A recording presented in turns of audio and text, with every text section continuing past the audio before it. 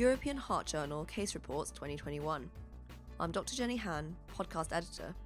Today, I'll be talking about a case report by Elhosseyn Guella, Francis Devereux, Fozia Zahir Ahmed, and Peter Scott from Manchester Heart Centre, Manchester Royal Infirmary, Manchester, United Kingdom, titled Novel Atrioventricular Sequential Pacing Approach Using a Transvenous Atrial Pacemaker and a Leadless Pacemaker. A case report. A complication of transvenous pacing is that the leads can cause tricuspid valve dysfunction. When this happens, transvenous lead extraction or surgical tricuspid valve repair may be needed. There are different techniques for pacemaker implantation after this, which generally avoids placing leads across the tricuspid valve. This case report is the first case where pacing was re-achieved using an AI pacemaker and a leadless pacemaker. The case. A 66-year-old woman presented to a tertiary centre with a year-long history of exertional dyspnea, peripheral edema, and postural neck pulsations. She had a background of hypertension and type 2 diabetes, and her past medical history included previous excision of the benign atrial myxoma 16 years ago, previous ablation for typical atrial flutter 15 years ago, and dual-chamber pacemaker implantation for sinus node dysfunction 14 years ago. Clinical examination confirmed peripheral edema and elevated jugular venous pressure with prominent V waves. The pacemaker was a Medtronic Versa dual-chamber pacemaker with leads to the right atrial appendage and right ventricular apex. Pacemaker interrogation showed that she was 100% atrially paced and had developed atrioventricular conduction disease with a 10% ventricular pacing requirement at a base rate of 60 beats per minute, despite the use of AAI DDD mode to minimize ventricular pacing. Previous transthoracic echocardiogram performed before her pacemaker implantation 14 years ago was normal, except for minor aortic valve sclerosis. This time, transthoracic echocardiogram showed severe tricuspid regurgitation, which looked like it was due to tethering of the septal leaflet of the tricuspid valve by the right ventricular lead.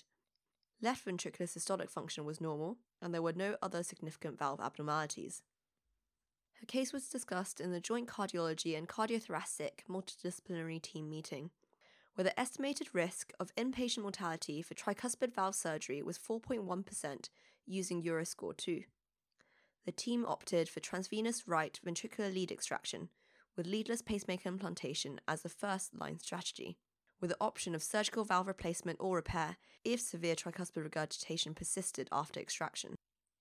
The procedure was done electively under general anaesthetic with prophylactic antibiotic cover. A temporary pacing wire was placed through a left femoral venous access. Then, a left infraclavicular horizontal incision was made through the old scar to the pacemaker generator, and it was liberated from the prepectoral pocket. The right ventricular lead was extracted. The right atrial lead was tested and connected to the Accolade SR device, which was placed in a Tyrex envelope, and a wound was closed in 2 layers. A micro AV was implanted in the mid-septal location through right femoral venous access. The atrial sensing setup feature was run, determining an A4 threshold of 1.0 meters per second squared, A3 threshold of 3.7 meters per second squared, A3 window end of 860 milliseconds, and a sensing vector of 1+3. Sequential atrioventricular pacing was successful, and post-procedural checks, including a chest X-ray, were satisfactory. She was therefore allowed home the same day. At a 2-week follow-up appointment, she remained markedly breathless, with NYHA Class 3 symptoms, and described ongoing pedal edema.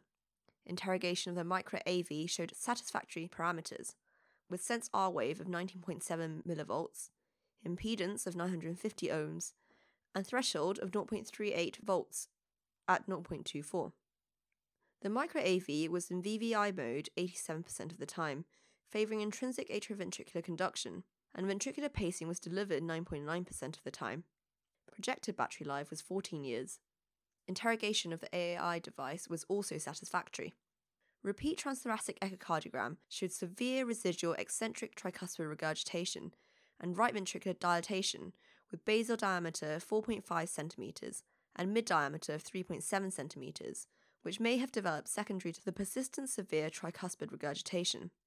She was referred to the cardiothoracic surgical team for surgery, but this had not been performed at the time of this case report's publication due to the COVID-19 pandemic.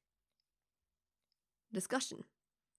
In this case report, we saw that the use of transvenous pacing leads led to tricuspid valve dysfunction and regurgitation. This can be through leaflet perforation, transection of the chorda tendineae or papillary muscle, or failure of leaflet coaptation.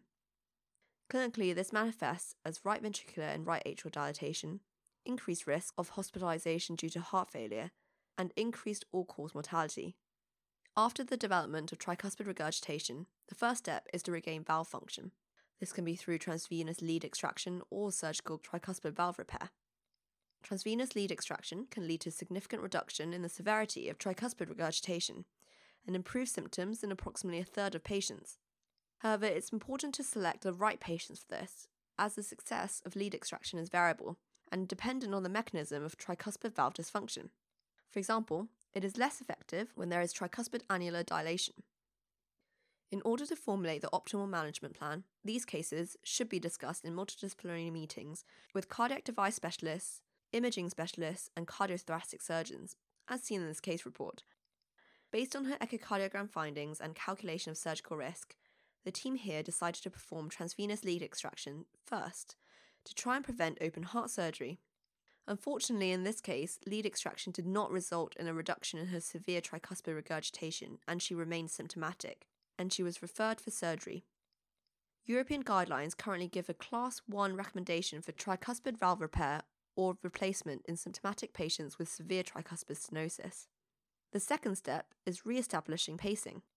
Normally, placing leads across the tricuspid valve is avoided, so other techniques need to be used. Many different approaches have been described, including ventricular pacing using epicardial leads, transvenous pacing, which avoids leads through the tricuspid valve, such as left ventricular pacing via the coronary sinus, or bundle His pacing, and the use of leadless pacemakers.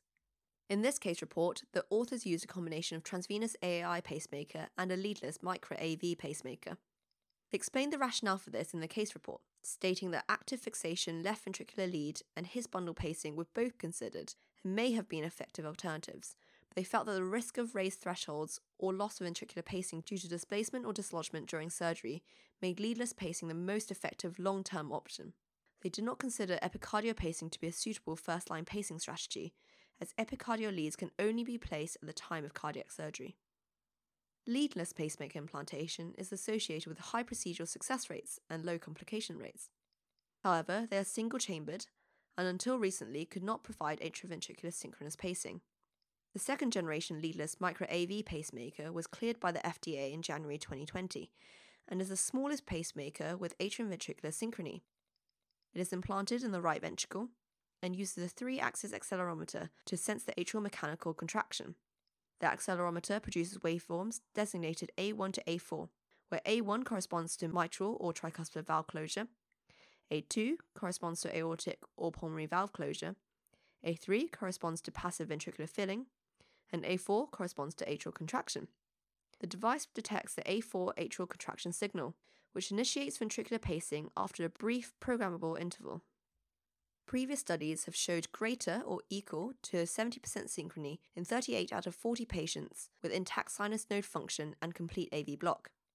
In this case report, the patient described has sinus node dysfunction requiring 100% atrial pacing, and originally had a recommended first-line management of a dual-chamber pacemaker.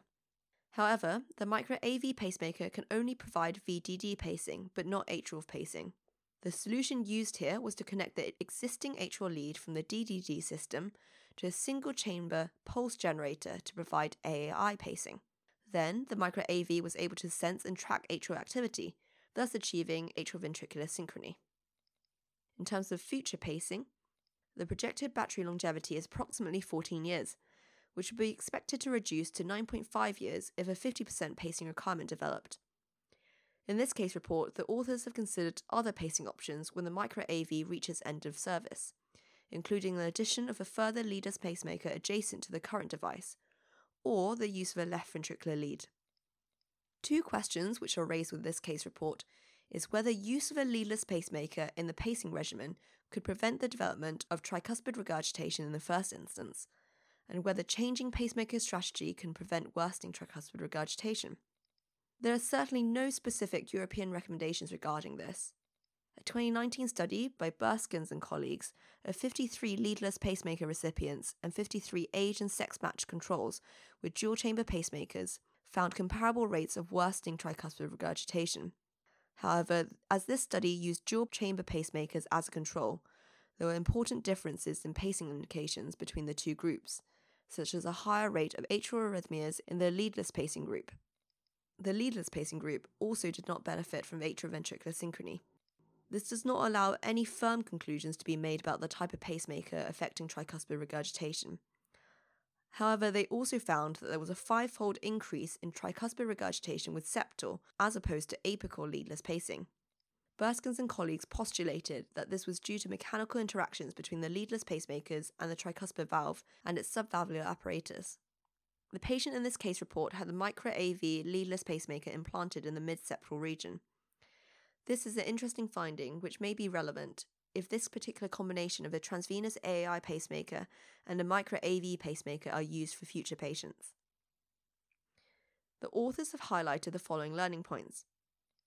Lead-related tricuspid valve dysfunction is an important and increasingly recognised complication.